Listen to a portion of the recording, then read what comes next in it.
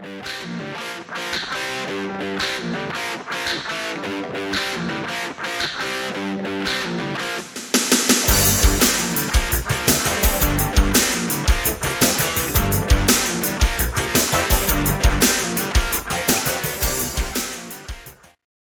friends, and welcome to another edition of Dan and Benny in the Ring. I'm Dan Spaciano, joined, as always, by the BS Express himself, Benny Scala. Benny, how you doing, buddy? Very excited to be here. Got my glass of wine to celebrate our 1,000 brigade member celebration. I won't do it, Joe Namath. I won't be struggling. And well, besides that, Susie Colbert's not here either. But right. I also do have a cup of coffee. So just for there FYI. You go. I figured you'd throw on your best white fur coat. Yeah. Yeah, no, you said it. The one of the things we got to get out right now. Obviously, part of the show, we're going to be kind of a celebration of sorts for us. I mean, just two buddies doing this for fun, and the Facebook fan page has over 1,000 members now. I mean, that's big deal. It's a heck of a milestone for us, considering it doesn't seem like that long ago we were joking about maybe one day we'll get to 100. We started on January the 26th with literally a handful of members. It was me, you, and then the first two members I think were Maureen, Mrs. M, and my friend Paul and Javier. That was a starting five, the Dave Clark five, and right. From there it's just so I 254 days later we hit 1,000. Not too bad. No, all things considered. I mean, you think about. We've talked about it before. You look at the numbers, just sports and entertainment in general. The life expectancy of your average sports and entertainment podcast is 3 episodes. We'll be hitting 50 before you know it. I think this is 42, isn't it? I believe. Keep growing. Keep moving along. Yeah. The guests we've had, the growth. I mean, and you look at how we've networked out. I mean, there you were in the crowd at Jimmy Valiant's show, having him on, and the people we met through him. We've got just the last week we did our interview with Scott Teal, and we actually had people reach out to us that heard that, wanting to be a part of it, a part of the show. I mean, it's. I make no delusions of competing with the heavyweights, but it's fun, and we continue to grow. And I've gotten some serious compliments. I mean, you sent me the message about the best somebody called it the best interview that they'd ever seen Scott do, and that's considering the hundreds that he's done just since podcasts have been a thing. That's a hell of a compliment. I mean, Jim Cornette's not going to be calling either one of us and telling us to knock it off. But I mean, to me, a podcast is like pizza, and if you can find your own little particular flavor that people like. I mean, it doesn't have to be consumed by millions, but if it makes some people happy, that's a good thing. Yeah, and we continue to the real heart and soul of what we do. Obviously, it's over 1,000 now, but the fan page, we've had some great conversations. Everybody seems, for the most part, respectful. I mean, anyone who's not related to you, apparently. Yeah, I think one out of the 2 warnings from Facebook was my son Dan. Yeah, and the funny thing is, he didn't even say anything bad. It was the algorithm. I think he used the word killing, and it got flagged as possibly offensive comment. Even though It wasn't. He was talking about, he said something like, "Oh, they're killing it out there. They're doing so good." Oh, no. He threatened. No, wait a minute. Now the other one was legit though. One person called another one a ring rat rather. So. Oh yeah, well, yeah, you can't have everything. No, I mean 1 in 254 days, I'll take that. But honestly, to me the page has taken on a life of its own. I mean, over and above the podcast, it's a legitimate, decent wrestling page. Some excellent content. We have a lot of people that post content. You get wrestling videos, matches, promos, a lot of people. And even, we had Controversial Inc. And, they promote their upcoming events in there, which is great. Anybody can do that. We even have other podcast hosts post their upcoming podcasts in there. No problem. Like I said, it's a different flavor pizza. And you have authors, you have writers, wrestlers, even some of the guests that we've had, or friends and family of some of the guests that we've had, or family of people who we've mentioned on the show before. So it's neat that you see some of these conversations, and they're talking about, oh, I remember this match with, the Valiant brothers, blah blah blah, and it's like, you hear the narrative, and then one of the comments is from somebody who was there, or Jimmy Valiant. Oh yeah, I remember that, and like I was there when we worked together with the title. I've told the story before. I was just clearing out some pictures on my computer, and I posted that one when I happened to just run into Ivan Koloff, and his wife responded how awesome of a picture that was. And that's, you have kind of a weird, they always, everybody jokes about that one cousin you always warn your friends about before Thanksgiving. We've got a whole page of those, but we get along, and it's great. Oh, absolutely. No, it's fun. I mean, just, we'll post a picture of a video of old school WWF wrestling, and then you'll get a comment by John Rodriguez, who we all know as Johnny Rods, or Davey O'Hannon, two of my favorites from the 70s. I mean, they're participating on our page. That's great. Absolutely. It's something else, and it shows too the nature of what we do, the guests that we have, the friends of the show that we have. It's all about just having fun and telling stories.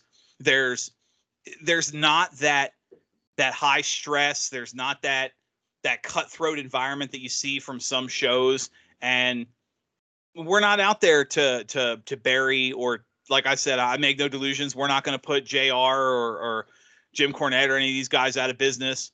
We're coming for Brian Zane and What Culture, or whatever the big shows are. We're not doing that. We're here to just do our own thing and have fun, and hey, just doing that, we hit 1,000 fans, and we'll keep growing and keep having fun. And to me, if I get, we get a comment about, that was one of Scott Teal's best interviews ever. To me, that says we're doing something right. Yeah. And speaking of the Scott Teal interview, there was an issue with the original upload, and it was not uploaded very long. And we got an email to the Dan and Benny account saying, hey, I'm trying to listen to the Scott interview and something wrong with the sound. And I went back and fixed it.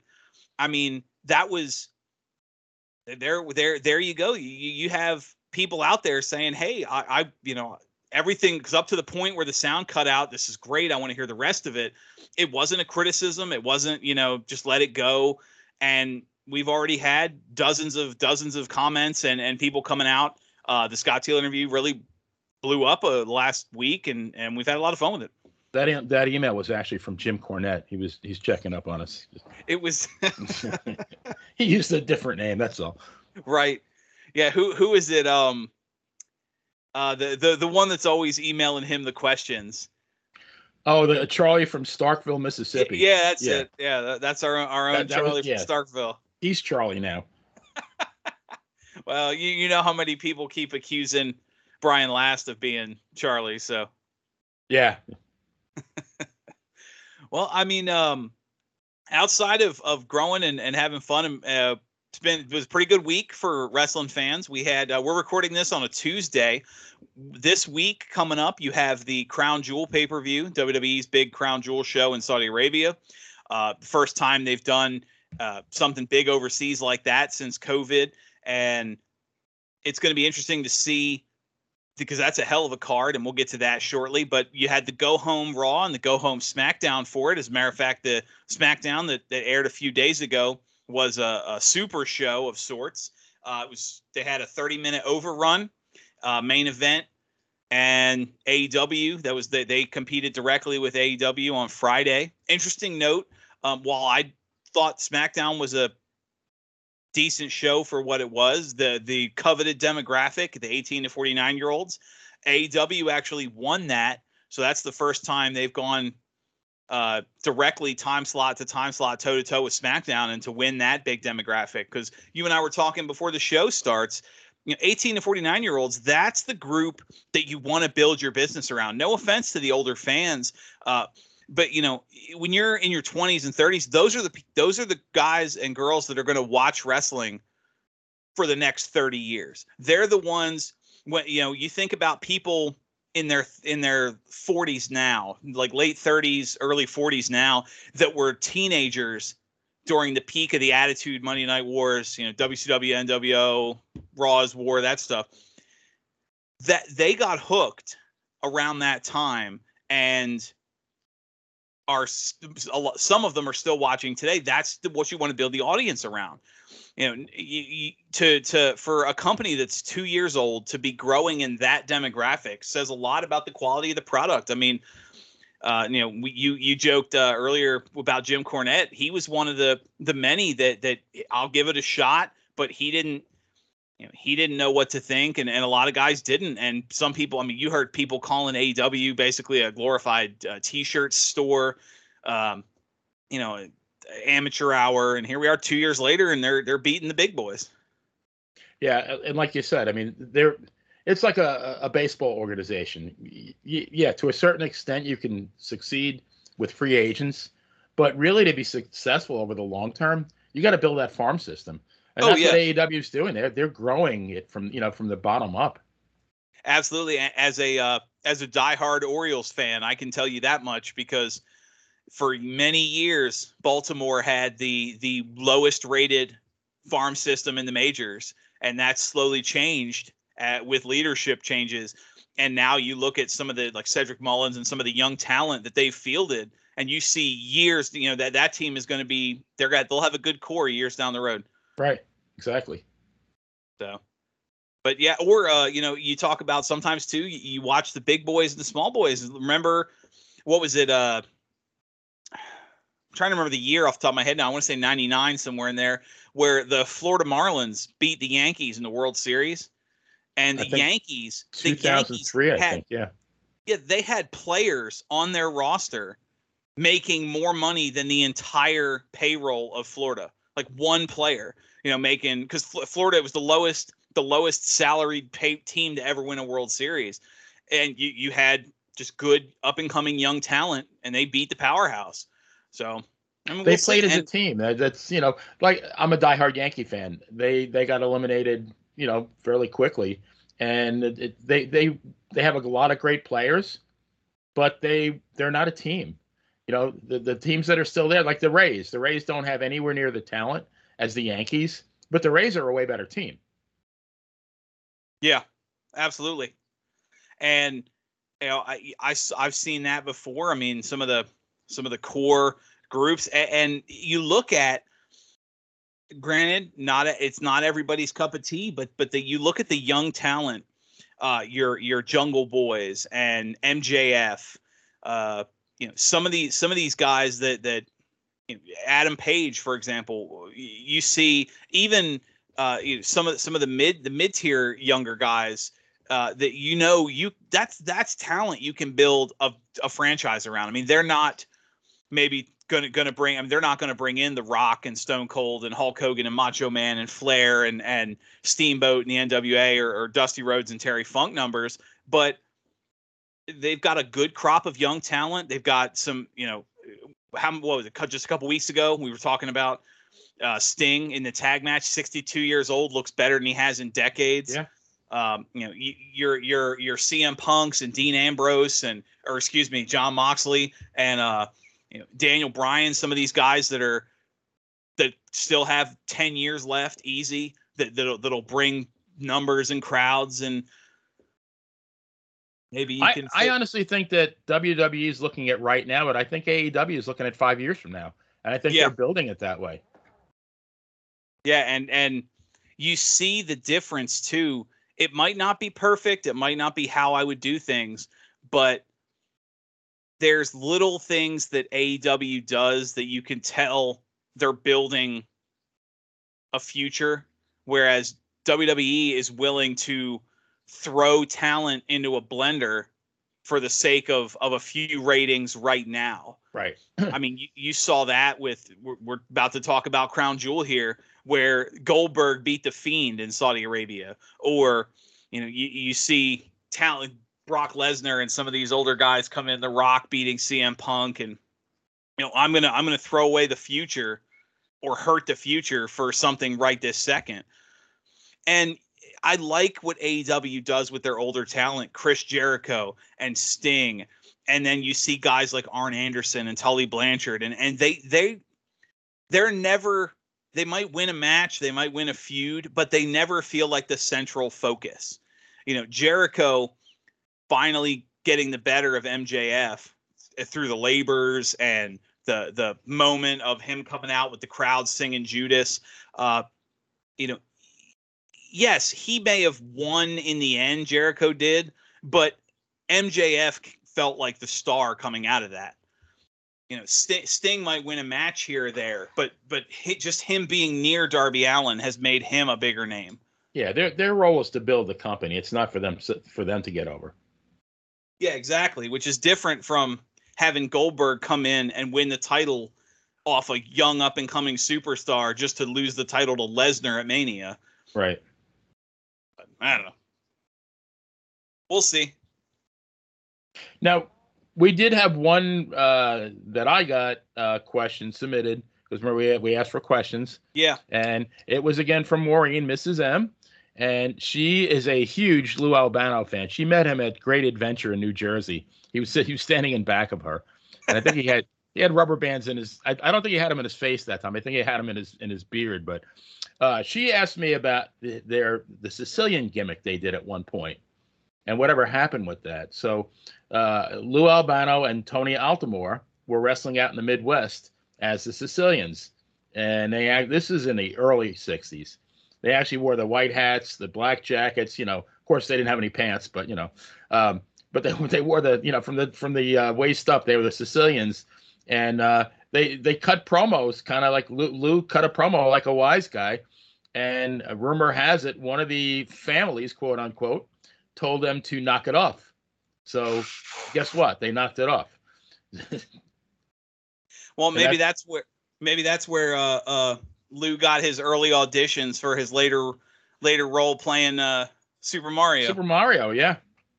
Yeah, but that's what happened to them. They were quite successful. I mean, nobody really thinks of Lou Albano as a wrestler with any kind of, any kind of modicum of success. But him and Altomare, I think they even won the WWF United States title at one point. They were pretty decent. Lou Albano is one of those guys where he kind of, I hate to put them together because they're just both great talents, but he's in the category with like a Gorilla Monsoon, where a majority of his career came from local television, or when you could go years without being in front of a camera but still be a big star in the wrestling world. And once TV kind of took over, those guys started being more known for managers and on-screen personalities. How many fans, diehard fans, people 30, 40 years in, don't realize that Lou Albano actually wrestled and was not always just a talker. Yeah, Lou one day, Bruno said to Lou, you're not a very good wrestler. But I think you'd be a great manager. And I guess Bruno went to Vince Sr. and recommended that they put Lou as a manager. And of course, the rest is history. If you're Evan Ginsberg, Evan's quite adamant that Lou is the greatest manager ever, and Evan's a pretty smart guy. So who am I to argue with him? Yeah, we've talked with Evan in the past, and he said Lou Albano is definitely on his Mount Rushmore of managers. Oh, absolutely, absolutely. Should be on anybody's. Oh yeah, yeah. You got some you got some moments there, and of course, it's funny to think too his appearance in the Cyndi Lauper music video and working as the go-between. His appeal, he had mainstream appeal, people that were fans of him or knew who he was outside of wrestling before that really became a thing. Right. He was an integral part of the Rock and Wrestling Connection. Oh, absolutely. Absolutely. And I don't think, obviously everybody talks about, Hogan and the success there and Cyndi Lauper. I don't think he gets enough credit for that. No. Because in the early, right around the first WrestleMania, he was involved. Piper, there was a big thing with Cyndi Lauper, her boyfriend, I guess, or manager, Dave Wolf, I think the guy's name was. Piper and Albano and Wendy Richter. And yeah, Lou was right in the fray of that. I mean, Lou, I agree with you. He does not get enough credit. Oh yeah. Yeah, no, that's that's so true. And it's funny to think, picture it's funny to picture him trying to play the Don character. Well, I mean, just like when the guy's life history is it's just amazing. I mean, his father was I think a heart surgeon or some kind of surgeon. The mother was a concert pianist. Lou, and I mean, I think all of Lou's brothers went into education. Lou went to, I think, University of Tennessee on a football scholarship, got kicked out because he was cheating on a test. Then decided he wanted to be a professional boxer. And I think it was Willie Gilzenberg, who actually was in the boxing business as well in the 50s, said, you're too small to be a boxer, but how about wrestling? And he got and then he got into wrestling. And, again, the rest is history. Right. But what a character. I mean, there aren't any more like Lou Albano. Oh yeah. And anybody wants to honor him, just throw a couple rubber bands in your beard. There you go. Which is still just such a unique look. Nobody's even tried to, we talked about it on the show with like Hulk Hogan clearly being a knockoff of Eddie Graham. Nobody has even really tried to be the next Lou Albano. What did he say? Often imitated, never duplicated. Exactly. And then somebody else said never imitated, often constipated. But yeah, no, I've never seen in the history of my 66-year-old life, I have never seen anybody with rubber bands in their cheek besides Lou Albano.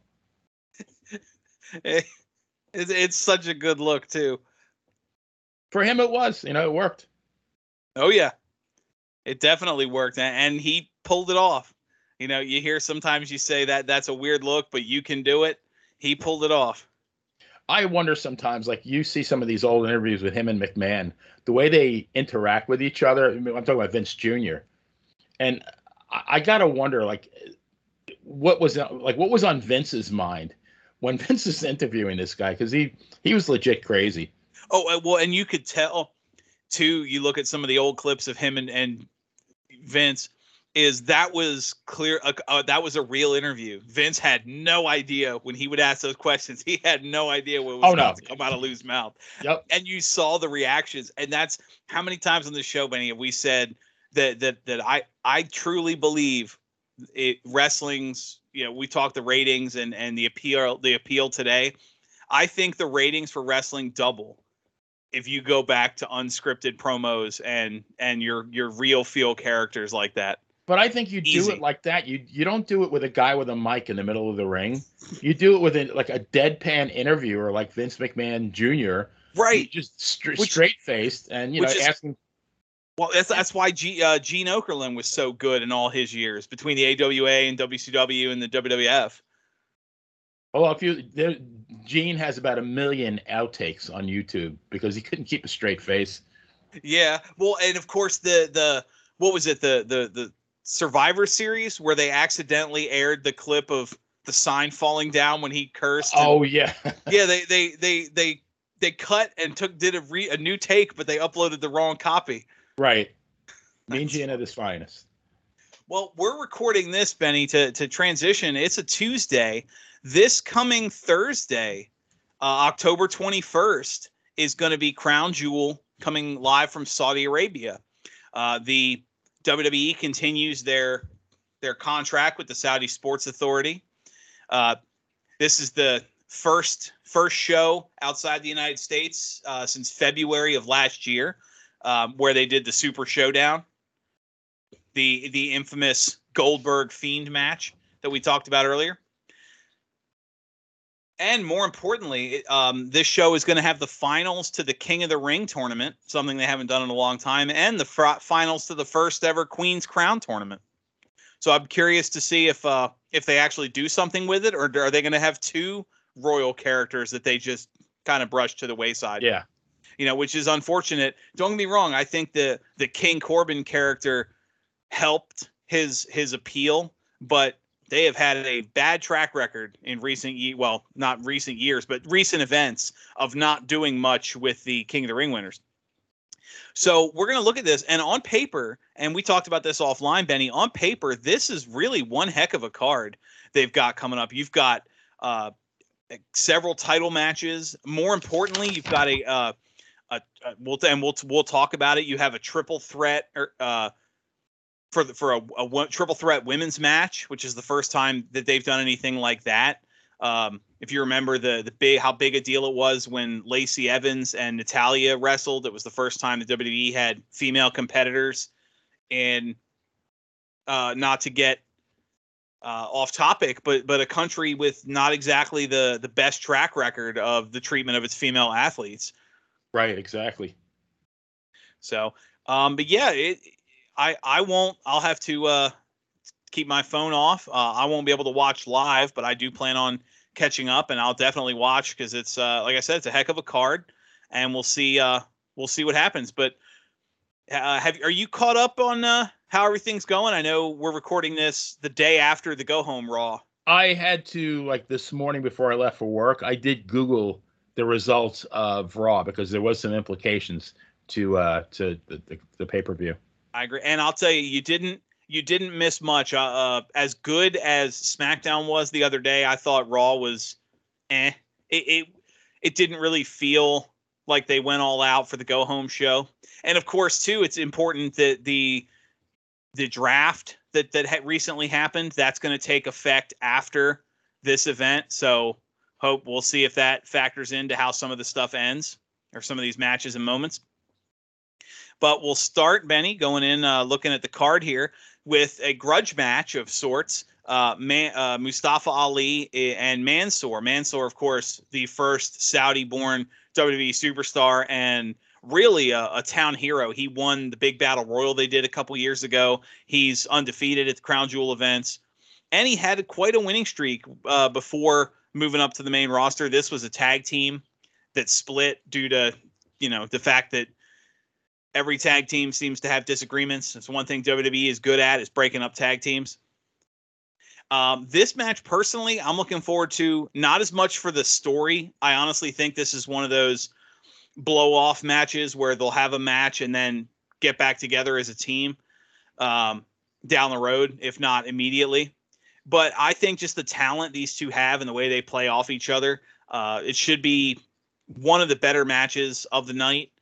And just based on the fact that they're in Saudi Arabia, I think I've got Mansoor for this one. What do you think, Benny? Same thing. They're going to, one for the home team, one for the home crowd, and it will be a phenomenal match, though. And I agree with you. They probably will get back together. It makes sense. Well, I mentioned at the top of the show the King of the Ring and Queen's Crown Championship. So this card is not just going to have the first triple threat women's match they've done in Saudi Arabia. It'll have there'll be multiple women's matches on this card. As you start, we'll start with the Queen's Crown Tournament Finals between Doudrop and Zelina Vega. Now, I'll admit, when I saw the bracket, when they first released the bracket for the Queen's Crown Tournament, I'm thinking, okay, now is your chance to bump up the next star. Now you're going to now's the time to reboot Shayna Baszler. Now's the time to finally give Liv Morgan that bump in the right direction. If you had asked me to pick every possible combination of who I thought was going to be in the finals, I still don't think I would have picked Doudrop and Zelina Vega as the finals for this. Especially because Zelina Vega hasn't exactly been setting the world on fire since her return to the company. Am I wrong here, Benny? No. Actually, when I looked at the bracket, I immediately said Shayna Baszler, hands down, because lately she's been dominating and destroying everybody. I thought that was an easy one, especially with that hurt in the arm where using the stairs, and when she was in MMA and a bit in NXT, her nickname was the Queen of Spades, so it seemed like a natural fit to kind of bump back. She was my pick until yeah. I will say, however, something of note for the Queen's Crown, and it has been irritating. They've done King of the Ring many, many times. They've had some great moments in King of the Ring matches. But they've also had some shorter ones that could have been better, longer matches, especially in some of the early pay-per-views where you would wrestle 3 or 4 times in a night. But the first round, Doudrop beat Natalya in 3 minutes. And that was the longest match of this tournament so far. I'm gonna read you some times here, and just to give you an idea of the endless amount of screen time that they have put. The first round matches, Zelina Vega beat Toni Storm 2 minutes 10 seconds. Carmella beat Liv Morgan in 1:40. Shayna Baszler beat Dana Brooke in 1:25, and Doudrop beat Natalya in 3 minutes. So you have 4 matches, barely 9 minutes of screen time for 4 matches. Then your semifinals, Zelina Vega beats Carmella at 2 minutes 40, and Doudrop beats Shayna Baszler in 2:45. Now, granted, there were some shenanigans thrown in there, but you're trying to build the Queen's Crown tournament, the first ever Queen's Crown tournament, the Give Divas a Chance Part 2, the Women's Revolution Part 2, or whatever you want to call it, and you can't be bothered to give them a little more screen time. You've got talent in there. Zelina Vega and Toni Storm could have had a 7-8 minute match and been very good. Liv Morgan, Carmella, even like Zelina Vega, Carmella later. I get why they kept that short because of the story with the mask and all. And then you could have really done something with those matches. And to give you an idea of the dividing time, there you are. Like I said, the entire first round, less than 9 minutes of screen time. Finn Balor and Cesaro in the first round of the King of the Ring tournament was over 11 minutes, just one match. I mean, I don't want to imply it because I get maybe they're trying to condense the story for the Saudi Arabia crowd. I don't know, but it really feels like the Queen's Crown tournament was an afterthought that was just kind of thrown together at the last second. And I really think they're getting devalued, like a Shayna Baszler losing in 2 minutes and change, or it devalues any of them that lose that quick. Exactly. I mean, especially someone like a Toni Storm, who's one of the best female performers of her generation, period, and pure talent across the board. NXT UK Women's Champion, NXT Superstar, loses in 2 minutes. I forgot she had even been called up to the main roster. Yeah. Like, it reminds me, the Give Divas a Chance thing from a few years ago all started from that. What was it? It was like a 2 or 3 minute match that had been built up for weeks, and people were sick of it. Honestly, I think just based on what they're doing, I don't know. I thought about this back and forth. I made some notes as we were talking, and I ended up going with Doudrop as my prediction, just because winning this tournament is the first couple matches Zelina Vega's won in a row since she's come back. I really think I don't see them strapping a rocket to her right now or doing anything with a Queen gimmick. And with Doudrop breaking away from Eva Marie the way she did, and kind of not really limbo, but she needs some kind of a character other than, yay for me. And I think she could use a Queen gimmick right now. Yeah, I literally had to flip a coin on this one.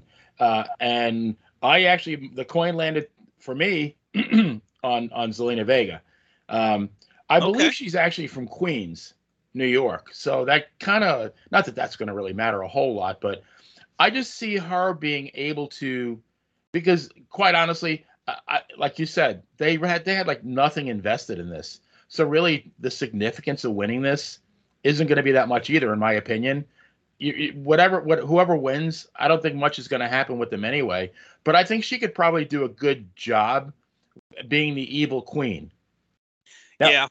On a positive note, I kind of figured out where the name Doudrop came, because if she runs into you, you do drop. So, well, I agree with you. I think that Zelina Vega could do more with the gimmick, especially her penchant for the costumes and the cosplay and the inspired ring attire that she wears. Of course, I don't want to think this because it just shows how shitty the company is, but I almost feel like the push that she's getting now is in response to the negative publicity the company got by keeping her off the 9/11 show. Right. Because you for those not familiar with that story, she had lost family in the September 11th attacks, and it was a big deal to perform on September 11th in New York. They had everything set up, and at the last second they cut her segment, didn't really give a reason, and she's backstage in gear. Tough break, sorry kid. You couldn't find 30 seconds in a show that had a lot of filler, and that they took some serious heat for that on social media, and I'm almost wondering if this is kind of a makeup for it. Yeah, very well could be. So we'll see. And she's got the talent to go there. I mean, her time in TNA as Rosita, her time on the Independents, obviously. I thought her partnering with, well, I guess he goes by Andrade El Idolo now, but when he was just on when he was Andrade Cien Almas, and then and then he lost his middle and last name because Vince McMahon hates last names. He was just Andrade for a while. They were a great pair, and she really had the talent for it. So we'll see how it goes. I think they got a lot. It could go either way, but I just think Doudrop is the one who seems like the choice. I don't know. But again, like you said, I bounce back and forth. However, I am more convinced the men's King of the Ring tournament finals is something I don't remember seeing this in quite some time. It's a face versus face finals.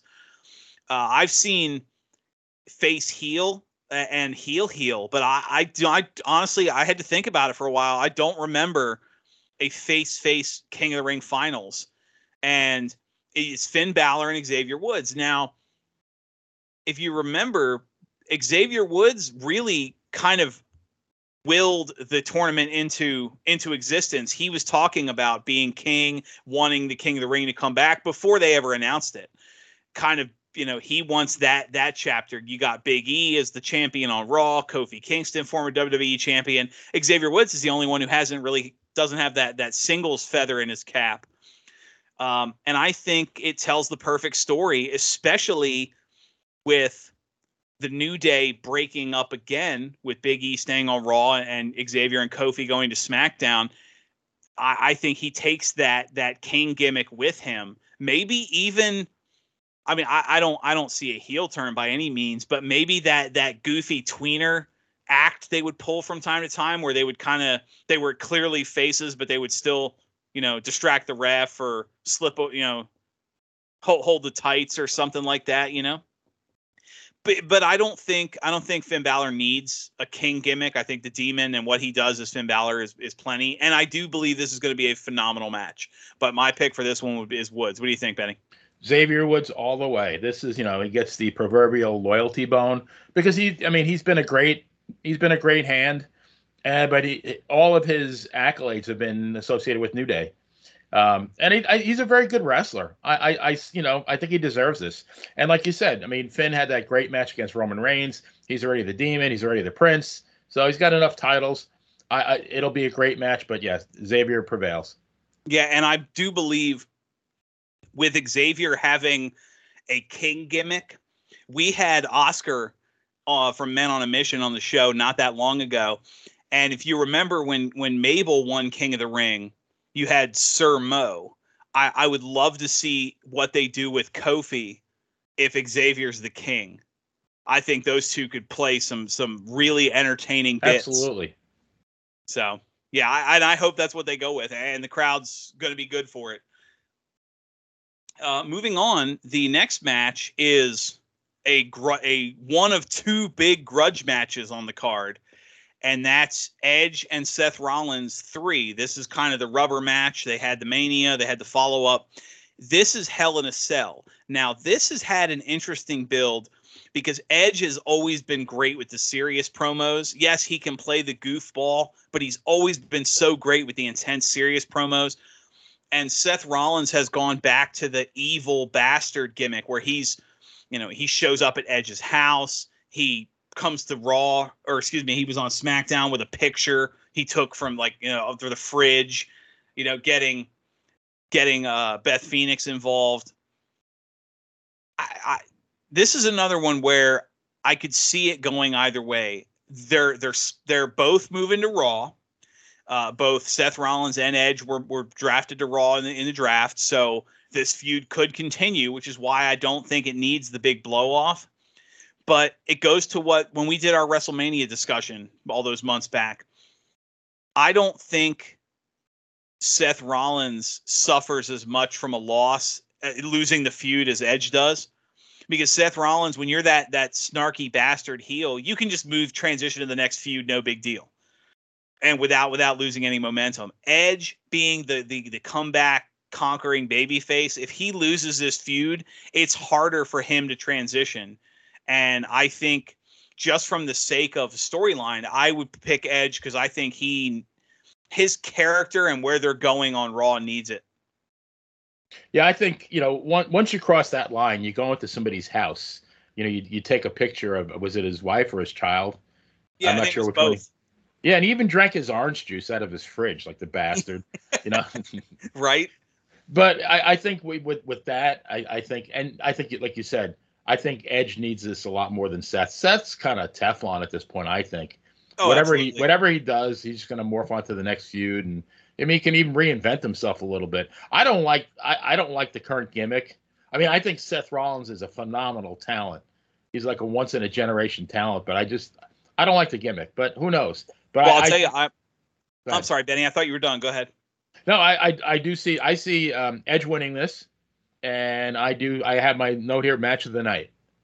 Yeah, and I agree. I think this could easily be match of the night. And there's 2 points to make. One, I couldn't help but find humor when you mentioned when he was at the house and he drank the orange juice. Edge had talked about being on the road all the time. Who keeps orange juice in their fridge when you haven't been home in 2 weeks? But I mean, I get the idea. Beth is at home with the kids, but we know she's on the road too. But it's the other thing is, yes, I get a lot of people are not a big fan of this goofy suit wearing snarky heel that Rollins is now, but I will take this character every second of every day over his Monday Night Messiah gimmick that he kind of brought with him. Yes. And I'm almost worried because he's going back to Raw that we might see more of that. So I hope Edge beats him just to keep him in this character that he's in now. Yes. Agree. So moving on from one grudge match to another, this is a grudge match that has involved death threats, bodily injury, and the assault of a child. This is Goldberg and Bobby Lashley. Now, if you remember the match they had, Lashley defending the title, Goldberg unable to finish the match, and the match ending with Lashley trying to basically end Goldberg's career, Goldberg's son jumping him from behind, Lashley putting a hurt on, no pun intended, on Goldberg's son, who was a minor. And then, of course, Goldberg rightfully, you put your hands on my boy, I'm going to kill you. This is the match that I'm not going to lie, a part of me is looking forward to, even though I've been very, very vocal since we've been doing this show together, Benny, on how much I don't like the modern use of Goldberg. Although I do think current Goldberg, his matches with Lesnar, The Fiend, Kevin Owens, that story arc, I think he was better then than he was towards the end of his, certainly towards his first WWE run and towards the end of his time in WCW. I think older, leaner, meaner Goldberg puts on a better match, just as long as the match lasts less than 3 minutes. If you remember his match against Drew McIntyre, Goldberg was openly gassed before the match started because of how extravagant his entrance was. Yeah. You shouldn't be blown up walking to the ring. But Lashley proved with his Big Hoss character, especially someone who's naturally slow beatdowns, long rest holds that fit. He's the kind of guy you can get 8-10 minutes out of Goldberg because the match can move at a slower pace and it doesn't feel like you're intentionally slowing down. I think a great example years back at Mania, the first Rock versus John Cena match, there was a spot in the match where John Cena was going to climb to the top rope and hit that leg drop modified, like leg drop famouser that he was doing for a little while. Yes. And The Rock was clearly blown up and slow to get in position. And it took John Cena all day to get to the top of the rope. And it was blatantly obvious that he was taking his time because The Rock needed to catch his breath. Whereas when I was watching the Goldberg-Lashley match, you saw moments where Lashley would hit the shoulder and kind of, being the consummate professional, he would sort of nudge Goldberg to roll out of the ring. And it's like, okay, Goldberg is resting, but it doesn't look like Goldberg's resting. It looks like you just knocked the bejeebs out of him, and now you're taking your sweet time posing and flexing and being all snarky before you go cocky, before you go out there to beat him up some more. So I think they might be able to do something with this. Unfortunately, Bobby Lashley beat up a child. So the only way this match ends with a satisfactory ending is Goldberg spearing him in half. So for that, even though I don't want him to, my pick is Goldberg just because I think that's where they're going here. This one, like I'd literally bet the house on this one. There's no way this can end any other way. The shame is, now in my opinion, Bobby Lashley should still be the WWE champion. I thought he did a great job. I don't know why. And I don't think, I like Big E. I guess they have to give him a run with the championship just to see how he'll do, but I think it was a little bit too soon. I think they should have kept the belt on Lashley. But, that being said, now they have to do a little bit of when he loses this match, a little bit of a reboot. Because I think MVP is still going to be gone for a bit. I don't think he's coming back real quick. Yeah. Well, if you remember in the build up to this match, the Hurt Business reunited. Well, he's got Sheldon and Cedric. Yeah. Which again, they should never have broken up in the first place. The only problem is, and I don't like his promos. They're not terrible, Bobby. They're not MVP quality promos, but they're not awful. Right. Well, and he's certainly gotten better. If you remember, even during some of his years in TNA, but his early WWE days, Bobby Lashley and a microphone did not get along at all. Yeah, there was an allergy, I think. Well, you mentioned Drew McIntyre, or excuse me, Big E, and I mentioned Drew McIntyre. So let's get to the next match. There's actually a championship, WWE title on the line. Big E is defending against Drew McIntyre. Now, I think this has a chance to be the big Haas fight. Two big men just beating the living crap out of each other. The kind of stuff that crowds eat up. Unfortunately, in what seems like obvious booking, Drew McIntyre was drafted to SmackDown. Big E is staying on Raw. So there's no way you take the title to SmackDown, unfortunately. So Big E wins this match, or at least in some, it might be shenanigans, interference, or whatever, but Big E keeps the belt. I have two reasons. One is, like you said, Drew's going to SmackDown. Two is Big E just got the title. Too soon to change it. Well, that and some rumors circulating, I guess, a couple of venues that are starting to pre-sell tickets for SmackDown events coming up like towards the end of the year are advertising Roman Reigns and Drew McIntyre. So it seems like that might be the next feud for Reigns. So that wouldn't be champion versus champion. That would make no sense. Right. But yeah, I think Big E keeps it. No question. You talk about betting the farm. Big E keeps the belt here. Absolutely. But going from a title that I believe will be easily kept to another match where I predict the champions retain just because it seems to be what makes the most sense. The RK Bros, Randy Orton and Riddle, defend against AJ Styles and Omos. Honestly, these are four men that are very entertaining. I love AJ Styles. I like what Omos has done. I've even got a soft spot for some of the goofy, what's the polite word? Very, very obvious pot and marijuana jokes that Riddle keeps making. But honestly, this feud seems like it's going on forever. I kind of want it to end and these teams to move on to other things.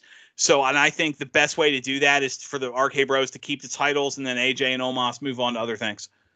Agree. And I think you predicted a while back that when AJ and Omos break up, that Omos is going to be the babyface, didn't you? Yes.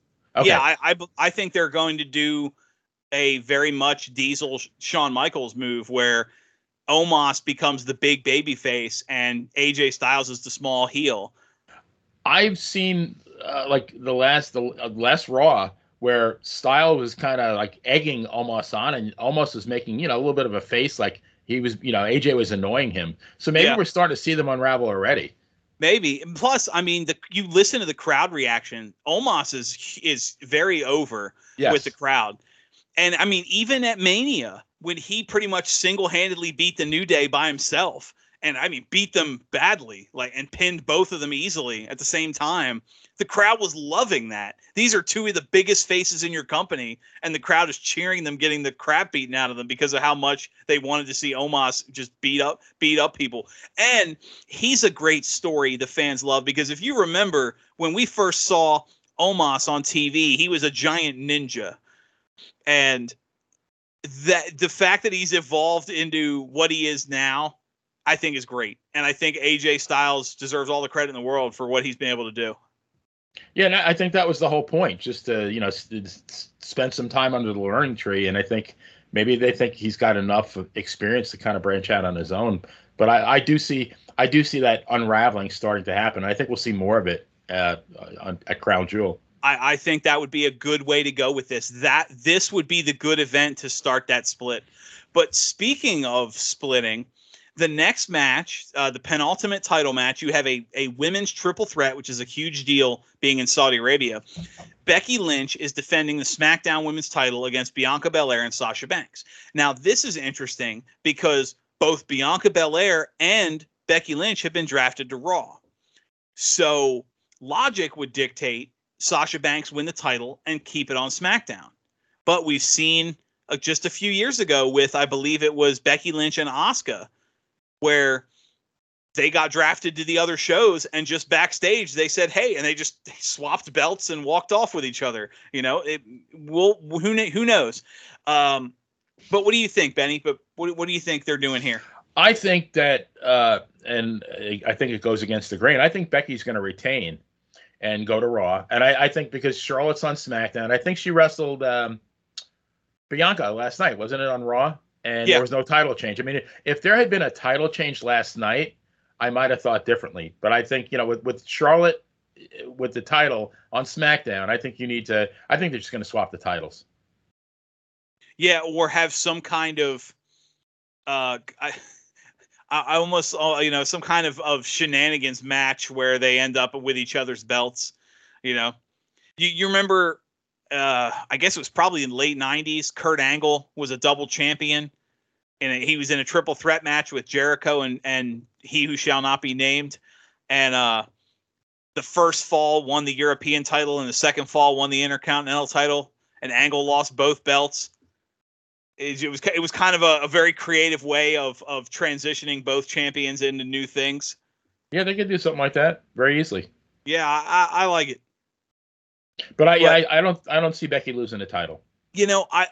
I said it would seem like Sasha would be the obvious choice, but I agree with you. I think they keep the title on Becky Lynch, and I think they find a creative way to do something with Charlotte. Being you've got the Raw Women's Champion drafted to SmackDown and SmackDown Women's Champion drafted to Raw. So I agree. I think Becky Lynch keeps the title just because you want to build your divisions around the two biggest names that you have right now, especially with Rhea Ripley being tied up in the tag title scene. Right, exactly. Unrelated side note, I hope that she gets finds her bag, if you hadn't heard that story. Who, Rhea Ripley? Yeah, she tweeted out that she lost her bag that had her gear and her half of the women's title in it. So to check eBay if anybody sees her Rhea Ripley gear for sale online, you'll know where it came from. But Benny, we end the night with the match that, without question, has had the best booking leading up to it of any of these. Maybe Edge and Rollins can tell a better story, but Roman Reigns, heel Roman Reigns, head of the table, tribal chief, best thing this company has done in years. And of course, Brock Lesnar, I mean, he's always good for entertainment value as far as ratings and crowd goes. But this build up with Lesnar constantly playing the mind games where Paul Heyman secretly works for him and he called me and he knew I was coming back.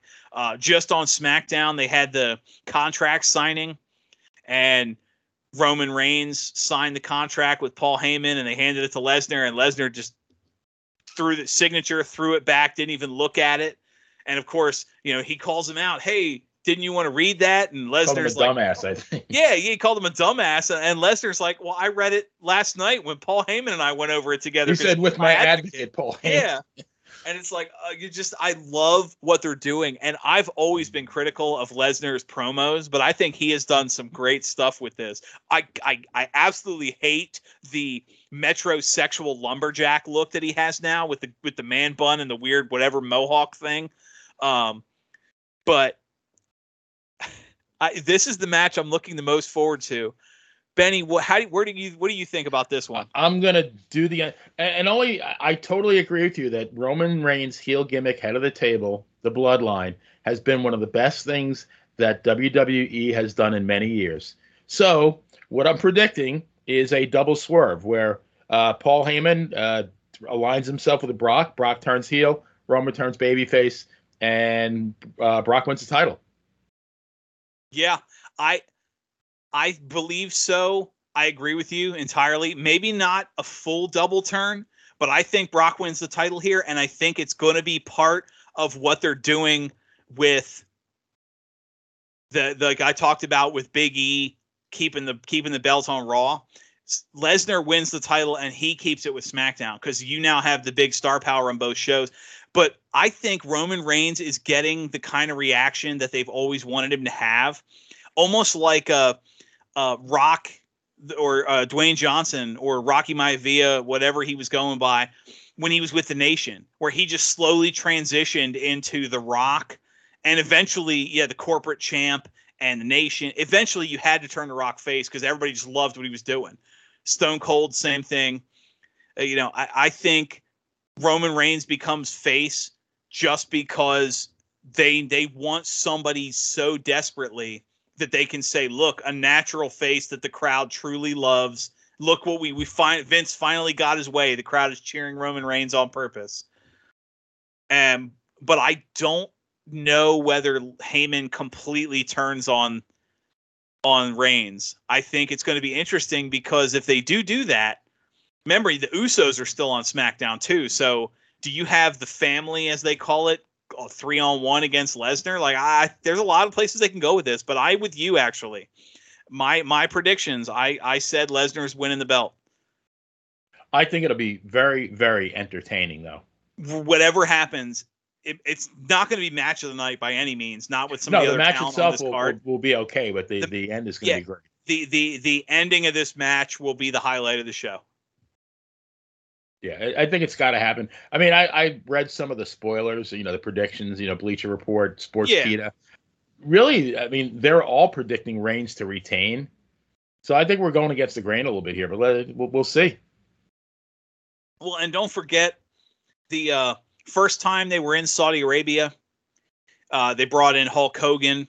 There was stories of the Saudi leadership wanting people they didn't realize were dead to be at the show, or people that weren't under contract. So I think if they believe that Lesnar can get the crowd going, I think they might do it just to work the crowd. I think Brock's under contract until the next WrestleMania, so they have some time to work with it. Yeah, and having him lose the belt at Mania to the next big guy you're bringing up, like he did with Drew McIntyre, like he did with Rollins, like they tried to do with Reigns. I think that's the role Lesnar fills. The only thing I worry about is I don't know what his appearance contract is as far as the title being represented on a weekly basis. That's my only, worry going forward.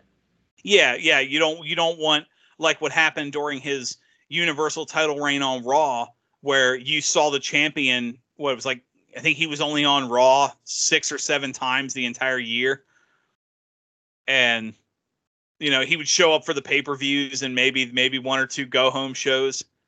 Right. I think he was under contract for 18 months, no greater than like 30 appearances. Yeah, I don't know what his current deal is, but that's my only concern as far as why it wouldn't happen. Well, and that goes to what I was saying with the rumors being the next feud for Reigns being him and Drew McIntyre. I don't think that feud works if it's not for the title. So I'd be curious to see where they go. Right, exactly. But as we wrap up, Benny, it's been a hell of a week. We got 1,000 fans. You have some closing remarks. Am I correct? Well, not really remarks. In our previous life, our previous podcast, one of my more pleasurable duties was a weekly poem for our sponsor.